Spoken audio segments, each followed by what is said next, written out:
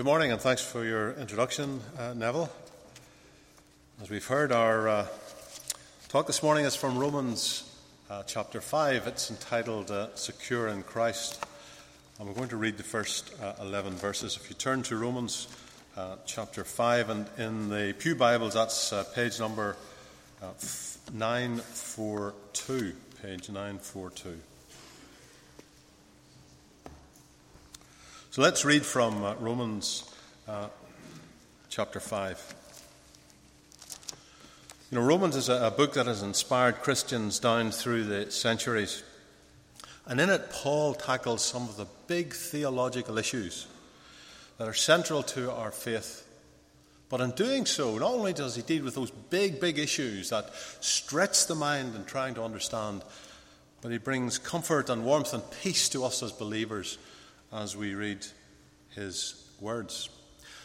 They are great eternal truths and words of peace and reassurance. So let's read those. Romans chapter 5, verse 1. Therefore, since we have been justified through faith, we have peace with God through our Lord Jesus Christ, through whom we have gained access by faith into this grace, and in which we now stand. And we rejoice in the hope of the glory of God. Not only so, but we also rejoice in our sufferings, because we know that suffering produces perseverance, perseverance character, and character hope. And hope does not disappoint us, because God has poured out his love into our hearts by the Holy Spirit, whom he has given us. You see, at just the right time, when we were still powerless, Christ died for the ungodly. Very rarely will anyone die for a righteous man, though for a good man some might possibly dare to die. But God demonstrates his own love for us in that while we were still sinners, Christ died for us.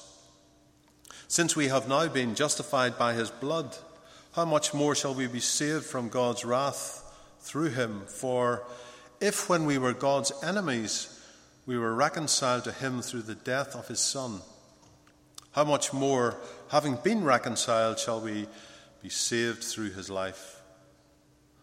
Not only is this so, but we also rejoice in God through our Lord Jesus Christ, through whom we have now received reconciliation. Romans isn't always an easy book to read or study. Paul's arguments are often lengthy and detailed, and studying the passage demands concentration and commitment. And yet some of the best known and best loved verses that we have in the Bible are found in Romans, and they, in a few short words, capture amazing, immense truths. Some of these I've just plucked out, and they're from memory. When I was at Sunday school, and many of you at Sunday school would have learnt these words. In chapter 1 we have, "For I am not ashamed of the gospel, because it is the power of God that brings salvation to everyone who believes."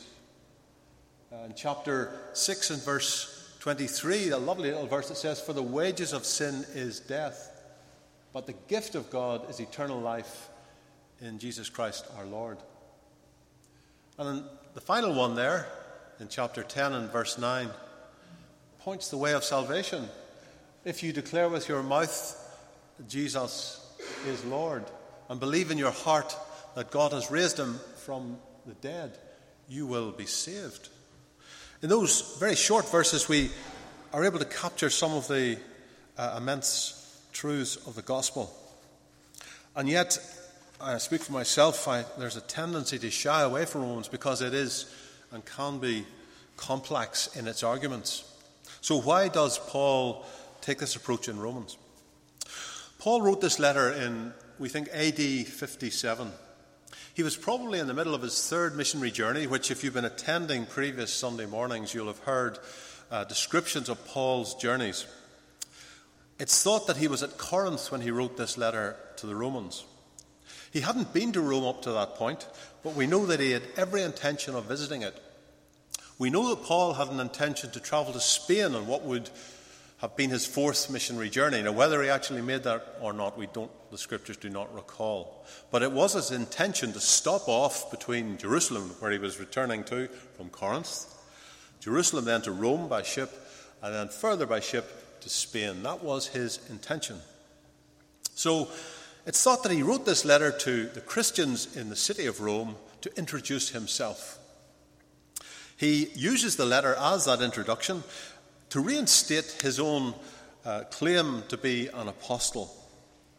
Unlike many of his other books, he doesn't deal with specific behavioral problems that are going on in the church. He deals with the global picture of the gospel. Now, we know that Paul did eventually get to Rome, but he didn't get there by the means that he had intended. When he returned from Corinth with the gift of money for Christians, the poor Christians in Jerusalem, he'd only been there 7 days before he was recognized by some Jews who had heard his preaching in Asia and who had really risen up against him there. And they created a bit of a riot in the temple complex where Paul was. And the riot grew so bad that the Roman soldiers had to intervene, and they arrested Paul. They took him away for safety.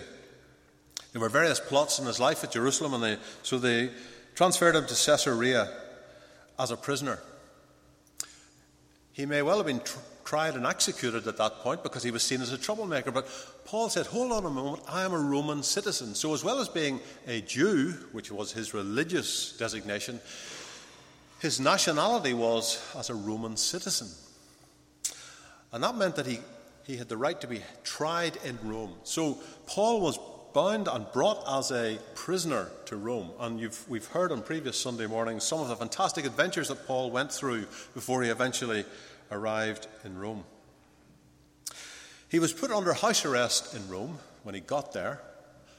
And it's thought that he was released, but perhaps 2 years later was eventually taken as a prisoner back to Rome, where he was sentenced to death and executed.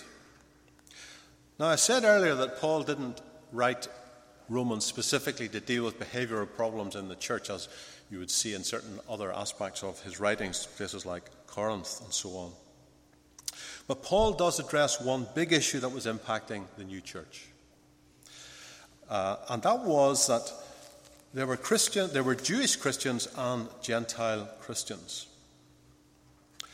For many Jews who became Christians, they saw Christianity as an extension of Judaism. They continued to observe the rituals of their faith, the laws given by Moses. So, for instance, they would refrain from eating certain types of food. They would practice circumcision and other rites that were passed down through the law by Moses. Now, many Jewish Christians weren't impressed when they saw these Gentile Christians, the kind of Johnny-come-latelys who come into the church, and perhaps there was resentment. Because the Gentile Christians were not bound by Judaistic law. And this caused resentment. If you think of the parable of the vineyard workers in the Gospel of Matthew, I never quite understood it, but this may have given me a little insight. So the owner of the vineyard goes out and he hires someone at the beginning of the day, and he said, I'll give you 1 denarii for working the whole day. And at noonday, he goes out and he hires some more workers and brings them in. I'll give you 1 denarii. And he even brings some folk in an hour before the end of the day. And at the end of the day, he pays them all the same. And the guys who'd come in early that morning and started, and worked the whole day, they were pretty mad. Why did you do this? And the lesson of the parable, Jesus said, was that God will decide who will be first and who will be last. So the Jewish Christians were a bit like that. They were jealous of the Gentiles because they had gone through all this ritual, which they still associated with their faith, and the Gentiles had not. The Gentiles were free to eat what they liked. They didn't have to perform various rituals. And on the other hand, the Gentiles may have been very proud of their freedom in Christ and may have flaunted it a little bit because they didn't have to abide by the traditions of Judaism. Now, Paul wanted to see unity in the church, and he saw himself as a peacemaker. He spoke from a position of strength. He was a Jew, but he was the emissary to the Gentiles. And in this letter to the church in Rome, he restates the truths of the full gospel without compromising on its truths, but he does so in a way that will bring peace and reconciliation. There are really two themes that he develops. The first is the justification of guilty sinners by God's grace alone, and we will come back to that in a moment. And the second is the redefinition of God's people, because up until Christ's death on the cross, it was clear that the Jewish nation were the people of God on earth. They were his chosen people. But now God's chosen people were not defined by their ancestors or by their rituals or by their religion. They were defined by those who acknowledged Christ as the Son of God who had been raised from the dead. Now in God's sight there is no difference between a Jew and a Gentile. And in the first 3 chapters of Romans, Paul sets out the righteousness of God and the wrath of God. And that's why it's important, before we come to chapter 5, that we have some understanding of the context of what goes on before. Paul explains that the wrath or anger of God is shown in his pure and perfect antagonism to evil.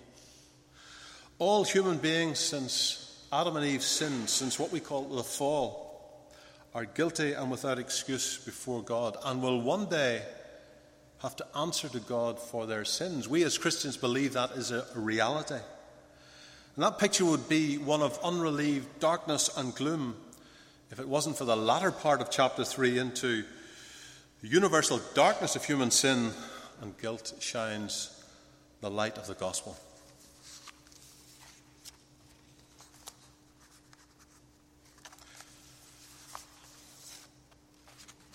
Paul writes, "But now righteousness from God, apart from the law, has been made known. This righteousness from God comes through faith in Jesus Christ." There are, and I didn't collaborate with the folk who chose the songs this morning, or with Neville on this, but it's interesting that we have touched on 2 of these key words: justification, righteousness, and grace. These are 3 important words in the chapters that we're looking at. And we've seen the definition in one of those little... So I remember at Sunday school being taught that what was justification? It's not a word you use in everyday language. What does it mean? It means what it sounds. It's just as if I'd never sinned. God looks at me, and instead of seeing David Bingham the sinner, David Bingham is going to have to pay for his sins at some point. God looks at me just as if I've never sinned. Now, how can he do that? Well, we'll come to that too. The second concept is the righteousness of God. Again, it's a word that we don't use very much in the 21st century, and it's a complex theological, it's a concept that is complex. I've defined it as the standard that God requires of us. But we'll come back to that. And then grace, the little hymn we sang, was far better. Grace is when God gives us the things we don't deserve, or it's unmerited favour. Something, God's behaviour towards us, which is motivated by his love. But it is grace that he gives all these good things to us. Martin Luther, the 16th century German monk who brought about the Reformation in the church, wrote after his conversion. Because Martin Luther had studied this book of Romans for 2 whole years. That was his life as a monk. His primary purpose was to translate it from Latin into German. And he wrote afterwards, "I had greatly longed to understand Paul's letter to the Romans, and nothing stood in the way but that one expression, the righteousness of God." Martin Luther just could not grasp or get round this phrase, the righteousness of God. Because he writes further, "Because I took it to mean the righteousness whereby God is righteous and acts righteously in punishing the unrighteous. Night and day I pondered until I grasped the truth that the righteousness of God is that righteousness whereby through grace and sheer mercy he justifies us by faith. Whereupon I felt myself to be reborn and have gone through open doors to paradise. The whole of Scripture took on a new meaning, and whereas before the righteousness of God had filled me with hate, now it came to me inexpressibly sweet in greater love. I feel that when you read that, you're hearing of the moment of Martin Luther's conversion, when he grasped through faith that God's righteousness could be imputed to him. Luther was someone who was desperately trying to gain God's favour by good works and following the rituals of the church at that time. But through God's grace, he grasped the truth that salvation comes through faith in the finished work of Christ. So just as Martin Luther had to change his perspective on the righteousness of God, the righteousness did not refer to the character of God, but rather to God's dealing with men and women. So maybe we have to change our perspective. If you're travelling between Newcastle and Kilkeel, there's a car park at the Bloody Bridge. Now, I'm not using profane language here. The Bloody Bridge is named after a historical incident that took place in 1641. There was a civil war going on in Ireland, and both sides had taken hostages, and the idea was they would exchange their hostages. They were being held in Downpatrick and Newry, so they were heading toward each other. But somehow the word got out that some of them had been killed, and the hostages that were held by one side were slaughtered at the Bloody Bridge. And the waters and the river that ran under the bridge ran bright red with their blood.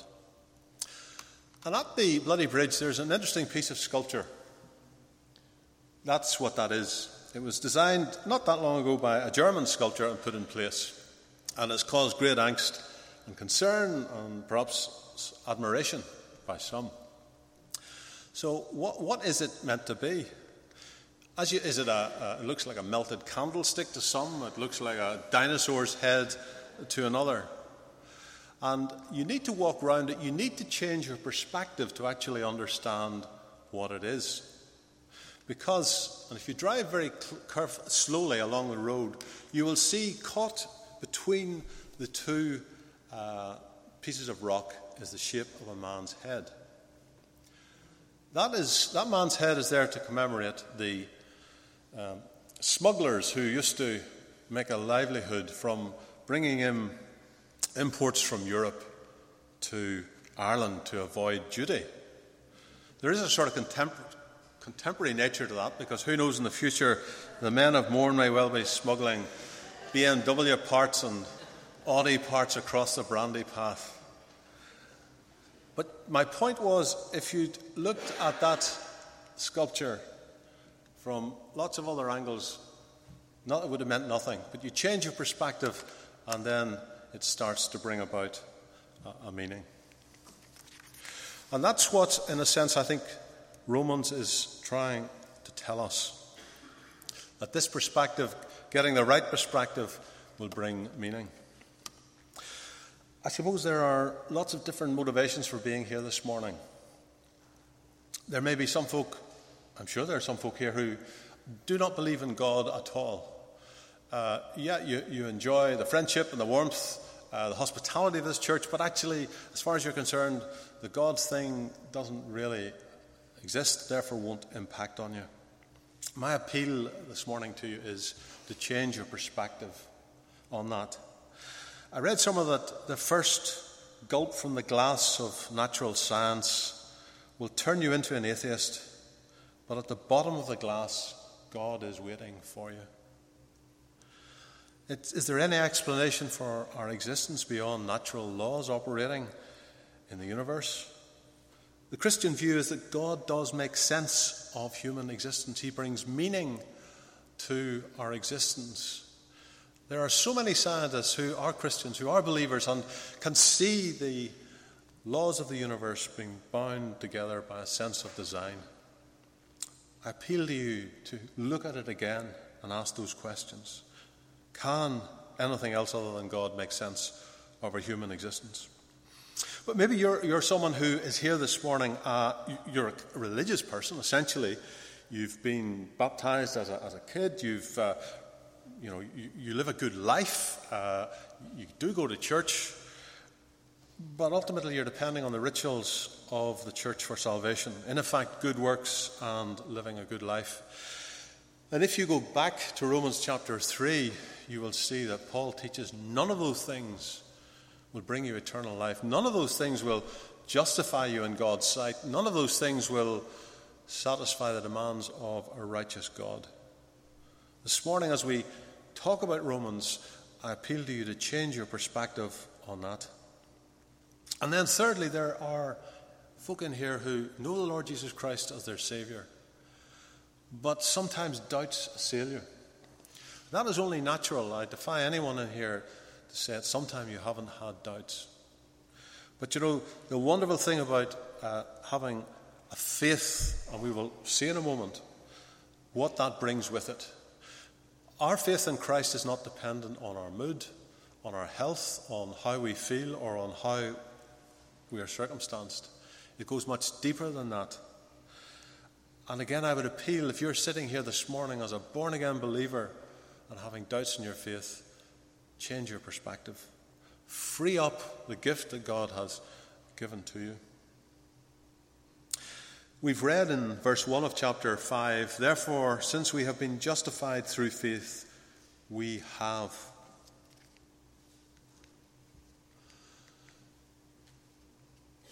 Sorry, I think I've skipped one.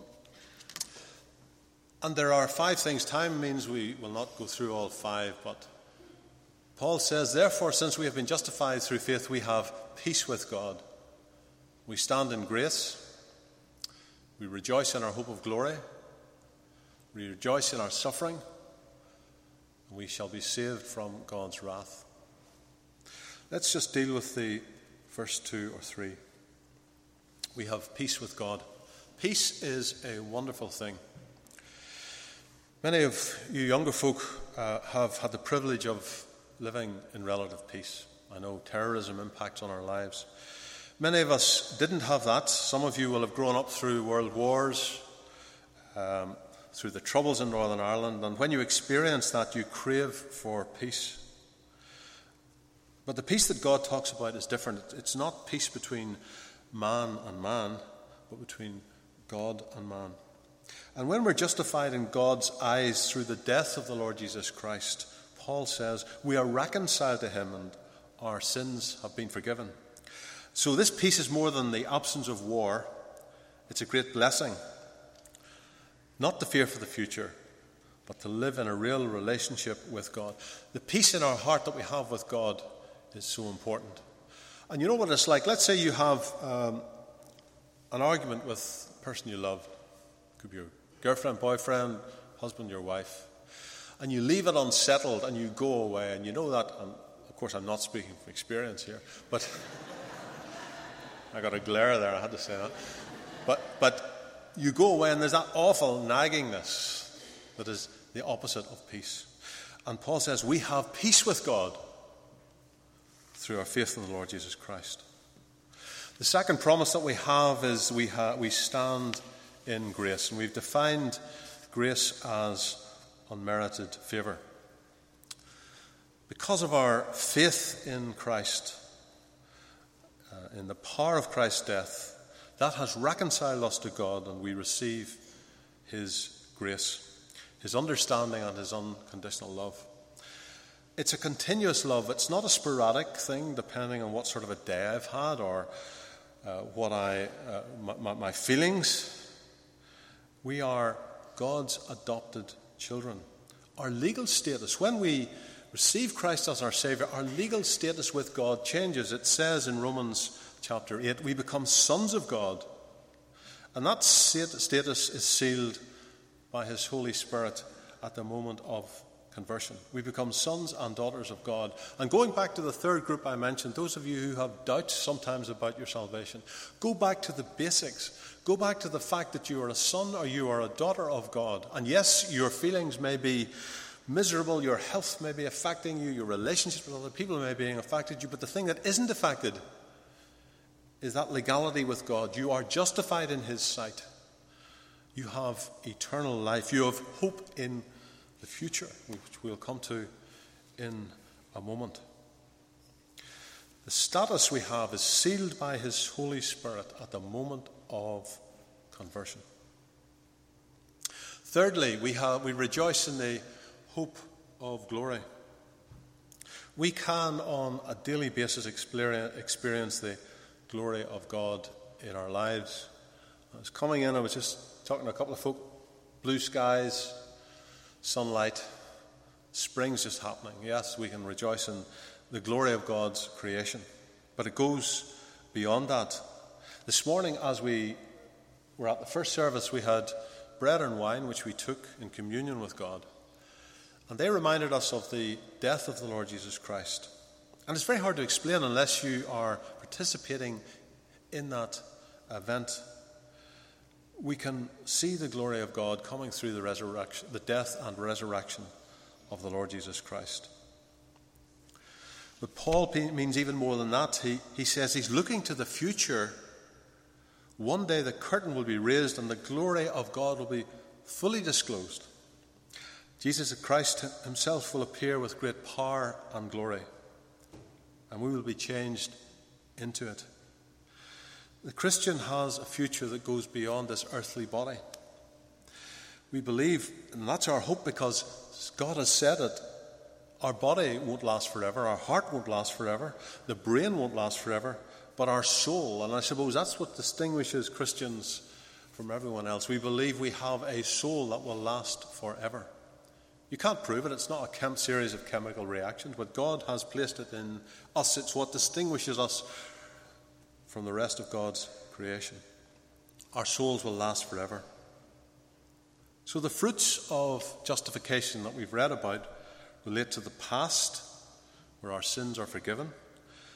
They relate to the present, where we have peace with God, and relate to the future. We will one day stand in glory with him. We'll take time just to look at the third. We rejoice in our sufferings.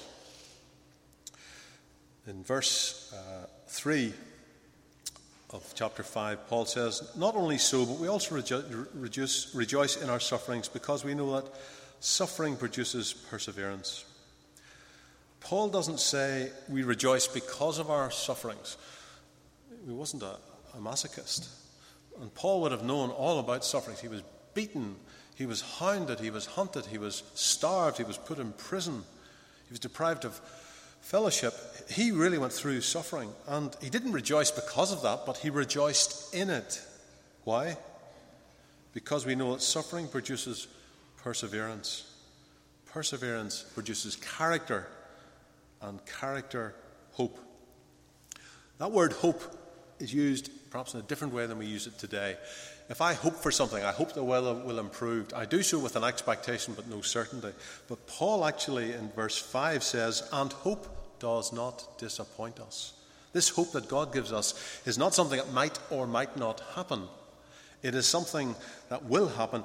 And hope does not disappoint us because God has poured out his love into our hearts by the Holy Spirit whom he has given us.